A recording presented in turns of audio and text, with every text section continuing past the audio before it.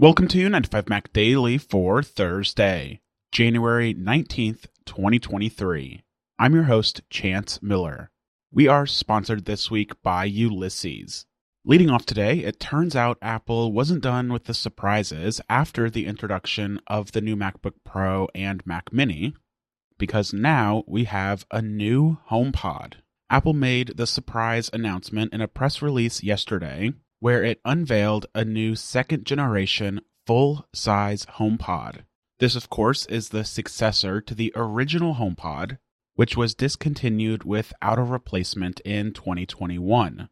This new HomePod has new smart home features, a temperature and humidity sensor, a $299 starting price, and a few other changes. So first off, the design of the new HomePod is pretty similar to the first generation, but the big change is that the touch surface on the top now illuminates from edge to edge, compared to the first generation that left quite a bit of black space around the light-up area. This new design is similar to what's currently available on the HomePod Mini.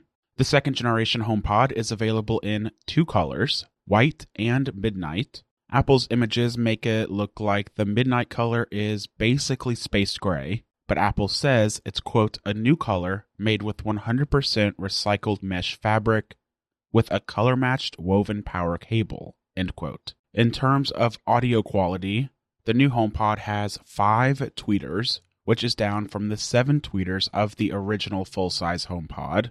It's powered by the S7 chip on the inside, compared to the A8 chip in the original HomePod and the S5 chip in the HomePod Mini.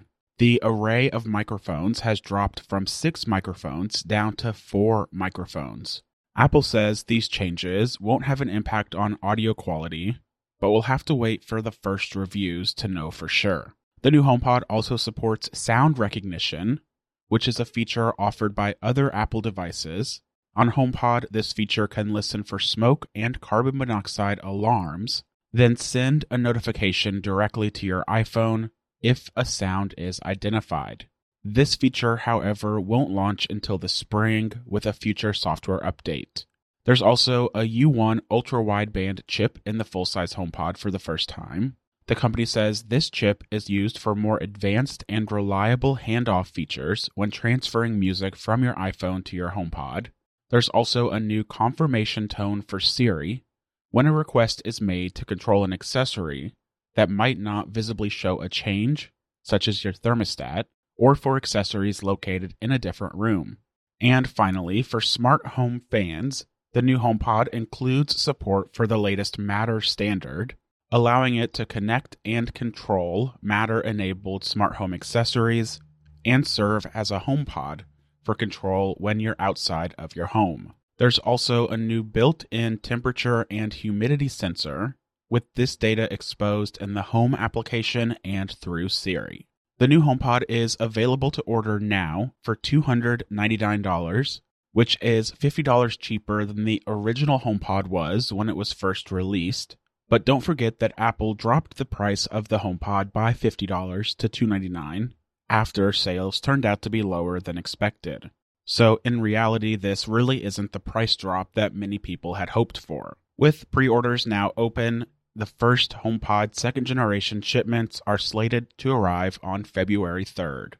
We are sponsored this week by Ulysses.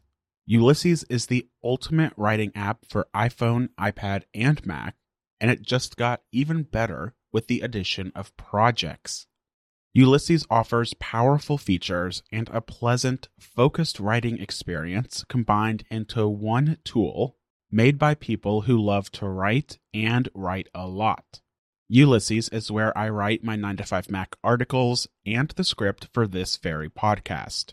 Ulysses recently added a new projects feature that lets you work on larger things such as books, a thesis, or a blog.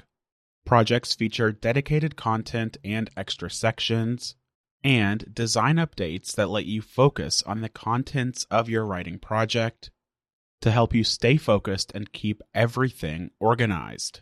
Ulysses is the ultimate writing app for iPhone, iPad, and Mac, and you can learn more and get started at the link in the show notes below.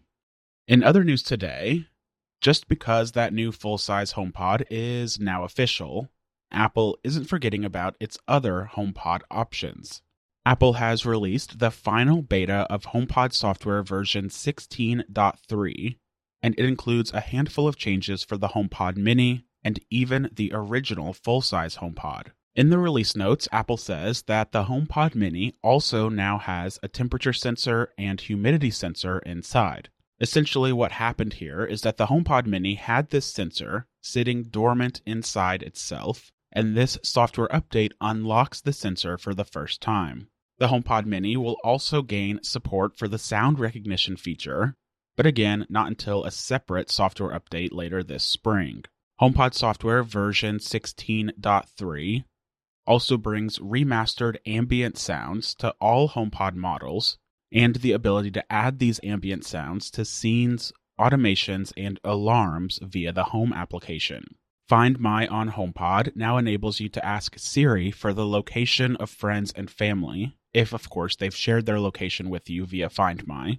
You can now set up recurring home automations using Siri. That Siri confirmation tone that we talked about with the second generation HomePod is also coming to the first generation and the HomePod Mini. There are improvements to audio tone, specifically for podcasts for, quote, greater clarity. Again, for the first generation HomePod and the second generation HomePod. And finally, HomePod software 16.3 gives the first generation HomePod updated volume controls for more granular adjustments at lower volumes. These are some pretty nice updates, especially the improvements for the original full-size HomePod. HomePod software version 16.3 will be available to everyone sometime next week. And finally, rounding out today, Apple has also confirmed that iOS 16.3 will be released for iPhone users next week. iOS 16.3 has been in beta testing since last month, and it includes a few small changes, but nothing too revolutionary. First off, you can now use a physical security key to add a second layer of authentication to your Apple ID. There are changes to Emergency SOS, so iPhone will now wait until you release the buttons on your iPhone to call emergency services, even after the countdown.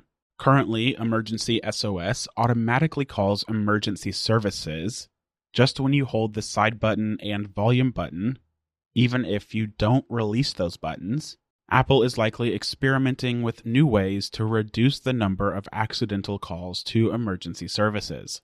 iOS 16.3 also has a new interface to educate users on how to use Handoff for sending content from iPhone to HomePod, a new feature that makes a lot more sense now that we know the second generation HomePod is a thing.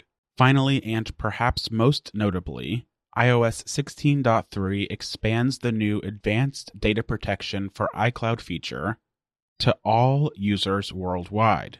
This feature launched in the United States in December, but with iOS 16.3, users all around the world can enable it to have access to end-to-end encryption for things like device backups, messages backups, iCloud Drive, and more.